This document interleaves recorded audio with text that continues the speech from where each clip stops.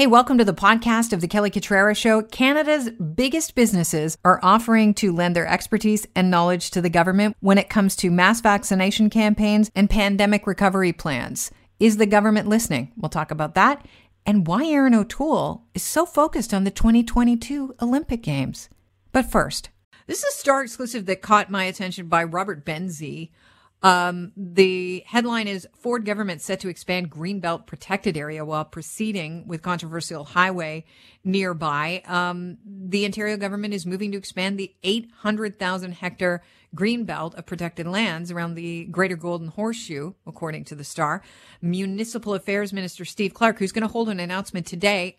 He's scheduled to hold it. In fact, he's doing it right now. I'm guessing this is about the Greenbelt. We'll give more information about that.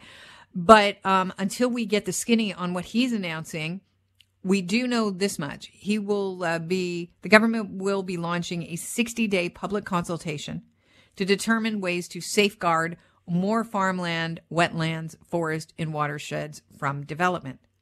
This is the Conservatives. This is not the Liberal government.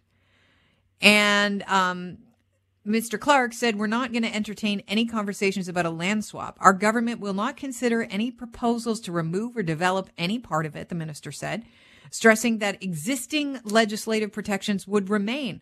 We're not going to go back and look at why certain lands were put into the Greenbelt in 2005. We're not changing any of the policies that the Liberals put in place. We're not going to review these policies about infrastructure. Why not? Wouldn't that be prudent? As part of the consultation, people will acknowledge that infrastructure can be built because of the Greenbelt Act. Highways can be built. Sewage pipes can be built. Infrastructure is allowed in the Greenbelt. So we're not proposing to make any changes to that section. Okay. So the first thing I'm thinking is this consultation actually a way to justify development due to loopholes? Here to talk about it, Mike Schreiner, the leader of the Green Party. Mike, welcome to the show. Good to have you on. Morning, Kelly. Pleasure to be on. So, the big story this week was all about that contentious $6 billion Highway 413, the GTA. It's proposed to go through Vaughan, Caledon, Orangeville, and Milton. And it seems like if there's anybody pushing back on it, the government is going to use this consultation to say, wait a minute, it's all in the law. Are we talking about loopholes here? So, Kelly, I think you've nailed it in that regard. No amount of possibility of expanding the Greenbelt can cover up the Ford government's environmentally destructive agenda. If the Premier is serious about Greenbelt protection and expansion, he will cancel paving over the Duffins Creek wetland. He will cancel the 4113 highway, which is a waste of money. Will pave over 2,000 acres of farmland and 400 acres of Greenbelt. He will bring back and restore the power of conservation authorities. He will restore the environmental assessment process. He will restore the ability of municipalities to regulate below the water table aggregate extraction. All environmentally destructive policies the Ford government's brought in just in the last year or so. So obviously you're saying you don't believe that they are actually worried and concerned about the health of the Greenbelt, I'm guessing, by what you just said, based on the actions that they're going ahead with. But Minister Clark insisted the Progressive Conservatives want to build upon your 2019 private members bill, the Paris Galt Moraine Conservation Act, which has been mired in legislation for 2 years. They said our approach is to use Greenbelt Act as an opportunity to expand the Greenbelt in that area. Is this a bait and switch here? It feels that way. Here's the bottom line is Greenbelt expansion is good. I have for a long time been supportive of the Crombie Commission's proposals around expanding the Greenbelt. Matter of fact, I have put forward a private members bill to expand Greenbelt protections in and around Guelph, my riding. But that is separate from the discussion of a highway that's going to pave over farmland, threatening our food security and our food and farming economy, and also increasing the risk to flooding and other climate impacts. It's separate from the fact that the government is misusing ministerial zoning orders to destroy things like provincially significant wetlands that are critical to protecting our water and protecting us from flooding. Those are separate issues. So if the premier is serious about Greenbelt protection and expansion, he needs to back off and actually reverse many of the policies they've brought in that threaten the places we love and actually threaten the integrity of the Greenbelt. That's exactly why the chair of the Greenbelt Council and 6 other members resigned from the council. I'm all for conservation. I mean, you've heard on the show, I'm sure, we've had you on, we've had other conservation lobbyists on the show. I don't have a problem with the PCs going back and looking at the plan. I actually prefer that, going back and looking at, why certain lands were put into the Greenbelt in 2005. Because as you say, there's some valuable farming land, but there's also some farming land that sucks, that stinks, that I actually personally know of, that is part of the Greenbelt, that really has no business being part of the Greenbelt. It was just arbitrarily picked and thrown in there.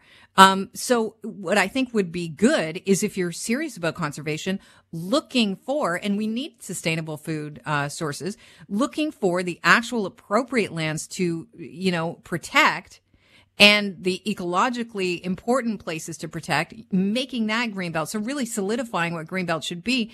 And the fact that they're not willing to go in and have a little look-see makes me nervous, because then I think, they found a loophole. There's a loophole to allow them to do whatever they want. And what exactly is that loophole? However, at the same time that they mention, hey, we're allowed to develop, it's in the legislation. They're also pointing to not only your Conservation Act that you've been pushing for a while, but they're also saying they hope to better protect environmentally sensitive urban river valleys like Toronto's Don River, Humber River, Dufferin Creek and Ajax and Pickering. They're talking about their 21 urban river valleys and wetlands in the Greenbelt that they're trying to protect. But these areas, to me, when I think about them, like Toronto Don River area, they're already inhospitable places to build. This to me seems like it's just optics. Like, say you're protecting this area, but there's really no way to build on it. You wouldn't, as a builder, because of floodplain or just the terrain that you're dealing with, build. So there's only so far you can go with protection of these areas that are already built up around. Yeah, so Kelly, you've raised a couple important issues. So one is, it is true that when the Liberals brought in the Greenbelt legislation, there is an exemption that allows the building of public infrastructure. And in some cases, that infrastructure is necessary. And in other cases, it's reckless and irresponsible. So I oppose the Liberal government when they built a gas-fired peaking electricity plant in the Holland Marsh, threatening the best farmland in North America. Just like I'm going to oppose wasting $6 to $10 billion on a highway that's going to pave over parts of the Greenbelt and 2,000 acres of farmland to save commuters 30 seconds on their commute, which to me just seems like a waste of money. So, we need to separate out responsible and necessary infrastructure, such as public transit, for example, or sewage lines, for example, that are needed, from reckless and irresponsible development. And so that is a key point, that we cannot allow this possible expansion conversation of the Greenbelt to cover up that fact.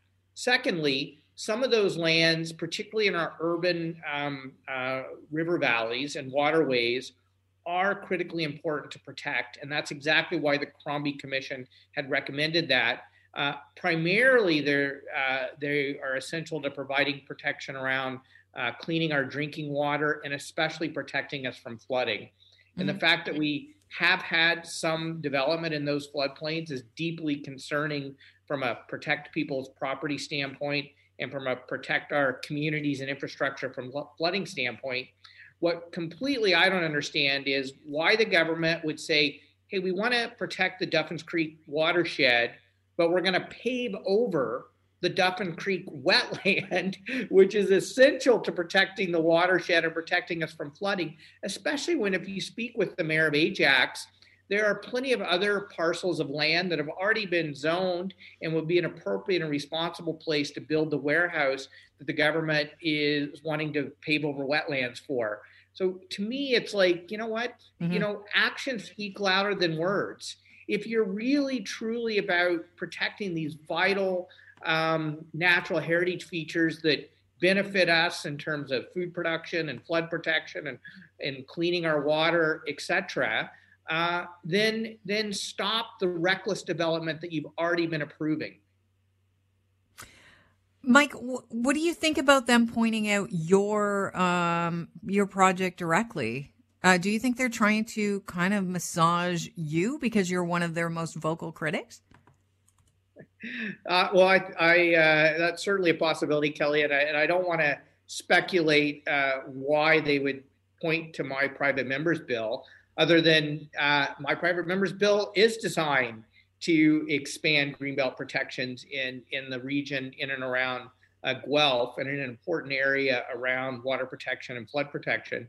But I want to emphasize that we cannot allow them to use that to cover up the other destructive practices they're doing. We cannot allow the discussion, and right now it's only a discussion about expanding the Greenbelt, cover up the ways in which they're threatening the integrity of the Greenbelt. So my job here at Queen's Park, and I think the job of people across this province, is to call the government out and say that if you're about protecting the places we love, our farmland, our wetlands, our natural heritage features that are so vital to protecting and serving us, then you have to be consistent and you have to reverse the decisions you are making right now and have made over the last year and a half or so that actually threatens those areas, including the integrity of the Greenbelt.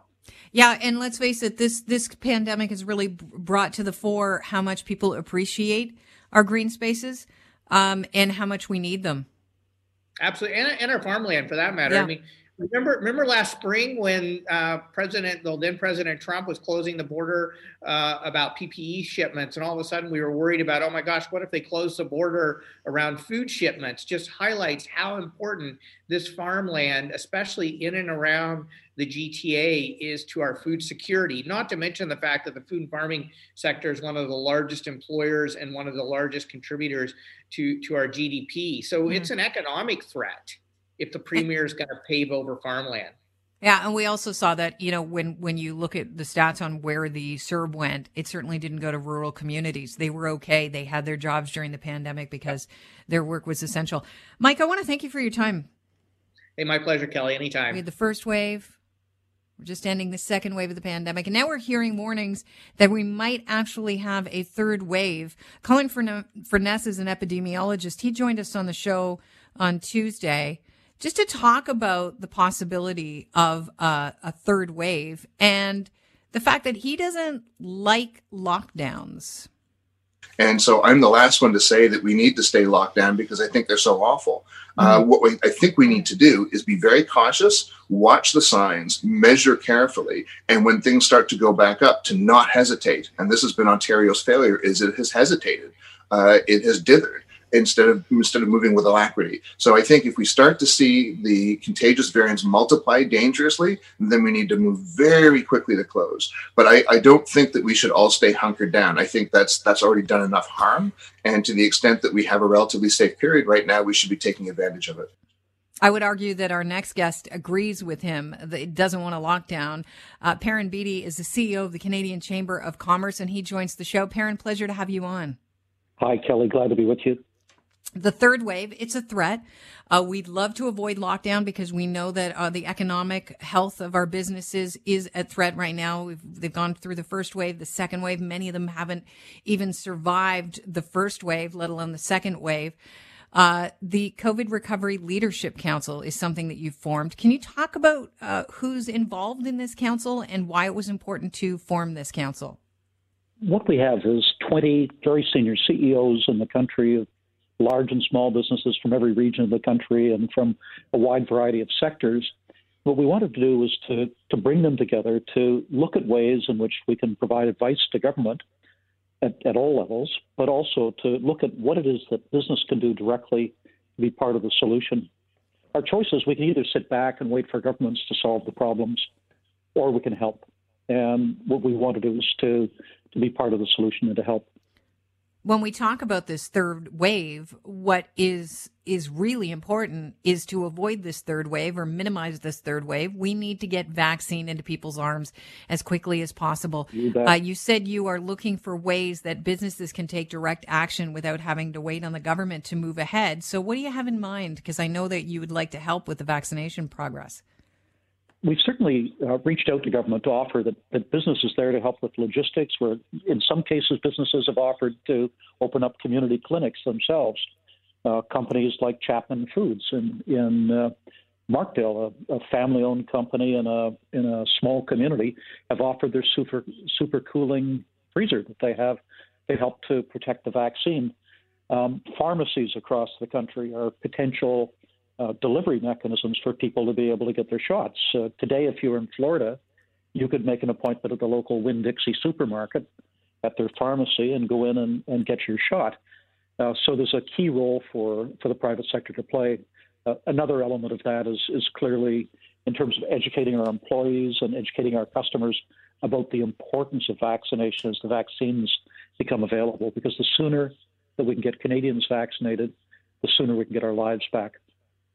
I understand executives from Shoppers Drug Mart being involved and from Pfizer being involved, because that does involve getting the vaccines into arms. I know your council also consists of of someone from BlackBerry. Can you tell us what they would bring to the table when it comes to mass vaccination campaigns? What we're doing is calling upon business to provide their expertise. It's not simply for vaccination, but it's for how do we move away from reacting to the disease with a series of yo-yo lockdowns and subsidy programs that we've had to actually actively managing the disease, particularly between now and the time when we can get Canadians vaccinated. That includes things like rapid testing. It includes things like the protocols for safety in physical distancing. How do we manage businesses? What do we do to protect our employees and our customers? What can we do with PPEs and so on? How do we promote the use of COVID tracing apps? So what business can do is to bring a business approach to managing the issues that we're facing, and also bring some of the logistical capacity that business has to make things happen. And when we look at the 98% of the businesses in the country that are SMEs, what larger businesses can do is to provide best practices and expertise so that smaller businesses in the country don't have to reinvent the wheel for themselves. You brought up Chapman's Ice Cream. We spoke with the folks at Chapman's, and one thing, if you didn't hear the interview, I'm just going to throw this out for the listening audience, is Chapman's actually procured the freezer. When they found out that Pfizer had to store their COVID vaccine at a very low temperature, absurdly low temperature, something like -70, they realized that they actually had contacts to people that could, build those refrigerators, those freezers. They didn't need them for their ice cream. In fact, odds are they won't use them for their ice cream ever. They'll just wait until the next pandemic and offer that up to the government again. Is the story like Chapman's procuring the freezer, waiting for the government to respond to the fact that they have already gone out and secured this really important piece of the puzzle? Is the fact that they've done that and that the Chamber of Commerce have put together this COVID-19 Recovery Leadership Council a very big sign that confidence in the government is waning, and that business leaders, people that are used to making the engine of this country run, are sick of sitting on their hands? Well, our first preference is obviously to collaborate very closely with government, but we don't have the luxury of waiting for government if government isn't acting quickly enough. Another example of that would be the rapid test kits that we have, where the federal government has acquired millions of rapid test kits. They're sitting in warehouses across the country. Some of the provinces aren't rolling them out, but the take-up period across the country has been very low. It is critical that we move these out of warehouses and actually put them into use. And if governments can't do it, whether federal or provincial, if they can't do it directly, then business should be given access to them to be able to do it. as well as other institutions. I was speaking this morning with Anita Anand, the federal minister, and she was making the point that for universities across the country to be able to use rapid testing will help them to more fully reopen their facilities and to get students back in and get professors back into classrooms and to resume more ordinary activities. We simply can't wait. If there are things that we can do directly to be helpful to protect public health and to allow the reopening of our economy in a safe way, we should be doing that. It's hard to have confidence when there's a lot of talk and very little action with regard to things being done here and done properly. You mentioned Minister Anand, and you've been in contact with the Prime Minister's office. How willing are they not just to listen to our business leaders, but to act? I know that you've set up the council, but if they're not willing to act, then what next? Well, Minister Anand this morning said she very much welcomed the appointment of the council and asked to have an invitation to meet with them, and said she wants very much to work with them. And that's obviously very encouraging for us. All we can do is to make the offer to government. We can't force government to take up the offer, but we don't have the luxury of sitting on the sidelines. We can sit there and complain about what government is or isn't doing, or we can also ask ourselves, are there things we can do ourselves that will help to make things better? Another example, that would be a company like Linamar in Guelph, which is going to be setting up a community clinic for vaccination. Bruce Power is doing something similar, and other companies are looking at is there direct action that we can take to make a difference instead of simply waiting for government to do it for us. So let me get this straight. What you're doing and other business leaders are doing is you're making sure the framework is set up because you don't want to leave anything that could fall through the cracks, so that once we get these vaccines in, and that once the government says, you know what, I need help with this, you've already got a plan set out. You're making plans for Nigel. The government is Nigel, and they just need to ask you about getting those plans up and humming. And that's what businesses do. The expertise that these senior business leaders can bring is both obviously firsthand knowledge, but also the expertise they have in developing business strategies and implementing them. And the great advantage with business is its suppleness. We've seen this throughout the pandemic, that business has the ability to turn on a dime and to rethink business plans and to be creative in terms of what it's doing. It's less cumbersome. It's like driving a sports car instead of driving a truck. It's much more supple. And we are literally in this window between now and the time that we get people vaccinated fully in the fall. We are, as the tape that you played a minute ago mentioned, we're in a race against time, a race against death, because we have new variants of the disease that are breaking out in Canada. And we need to take every single measure that we can, both to speed up vaccination, but also to ensure that in the interim, we have layered on various elements that help to protect Canadians. There's no one silver bullet, but through the use of PPEs, through the use of social distancing and other safety protocols, through the use of the COVID app, through the establishment of best practices. Rapid testing is another example. Mm-hmm. By doing all of these things, we can help Canadians stay safe, we can save lives, and we can begin to get our lives back sooner. I think Canadians would agree that it would violate universal fundamental ethical principles to participate in an Olympic Games hosted by a country that is committing a genocide against part of its own population. The Olympic Games and the athletes who compete in them inspire each generation, and they must continue to provide such inspiration, but not in China, in the shadow of a genocide. Today, I call on Prime Minister Trudeau to actively seek the relocation of the 2022 Olympic Games. Canada should not be sending athletes to China in the middle of a genocide. That is Conservative leader Erin O'Toole. Here to talk about it, Sarah Teach is international human rights lawyer, a senior fellow at the Macdonald-Laurier Institute, and a legal advisor to the Canadian Security Research Group. Welcome to the show. Good to have you on again, Sarah. Thanks so much for having me. Can you give us the Coles notes on exactly what's happening with the Uyghurs in China, who they are and what's going on? Yeah, of course. So the Uyghurs are a minority group in China that has faced years of repression and, well, now genocide. And it's quite clearly a genocide, despite what Trudeau said on it yesterday.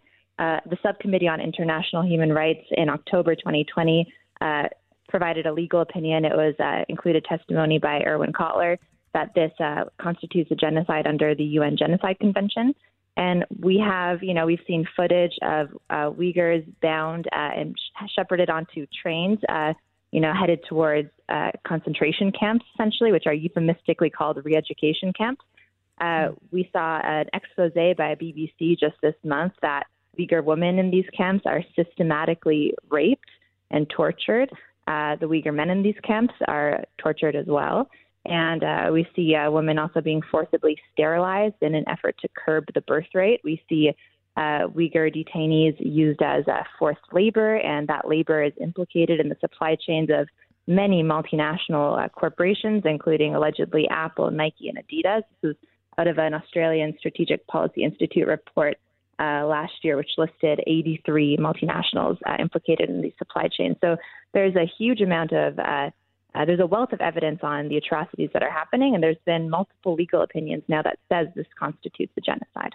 Okay, if so many people are saying this is genocide and there is evidence to back that up, the prime minister not being prepared to say this is genocide, do you suppose that has anything to do with the fact that the two Michaels are still in China, haven't been released, and we're concerned about their welfare above the people that live in China? That's actually a really good point. I hadn't considered that. Perhaps I think Trudeau has a bit of a history of being soft on China on these issues, and perhaps the two Michael safety is a factor there. I was surprised by the announcement. I don't know if you saw Erwin Kotler put out a tweet afterwards saying if questions remain after the determination of the subcommittee, why not refer it to the Supreme Court of Canada for an advisory opinion? And I think that's probably, the way to go. If after the multiple reports saying this is legally genocide don't satisfy you, ask the Supreme Court of Canada. And ultimately, I don't think the two Michaels should be a factor in making that sort of legal determination. To the best of your knowledge, so what O'Toole is asking for is not a boycott of the Olympics.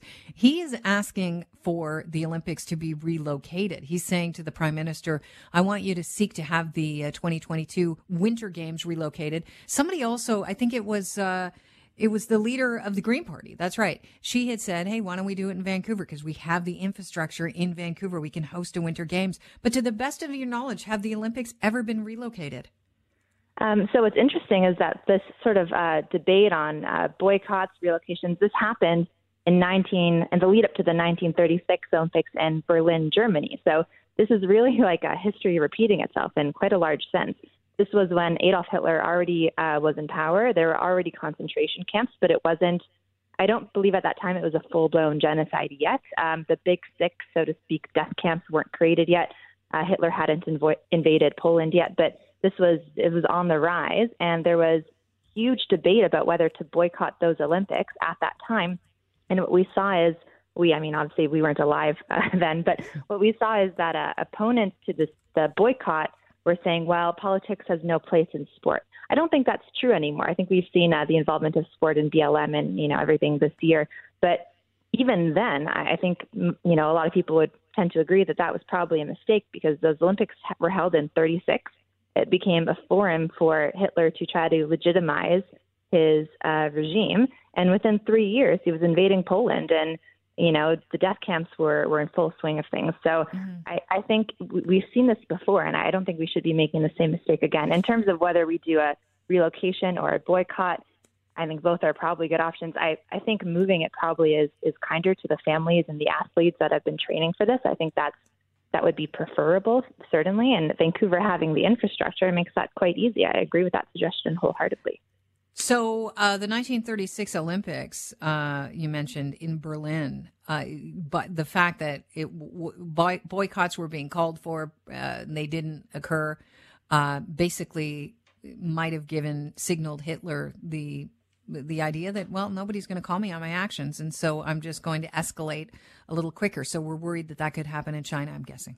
Yes, absolutely. I mean, actually, in the lead up to the Olympics, in an effort to quote unquote clean up the city, Hitler actually moved a bunch of the Roma to a concentration camp. So we saw this have actually a direct impact on atrocities. I mean, for all we know, this would have happened regardless, and the Olympics being held there had absolutely no effect whatsoever. Obviously, we'll never know that, but I mean, we know that within 3 years, the situation was far, far worse. And in hindsight, it was probably a mistake to attend.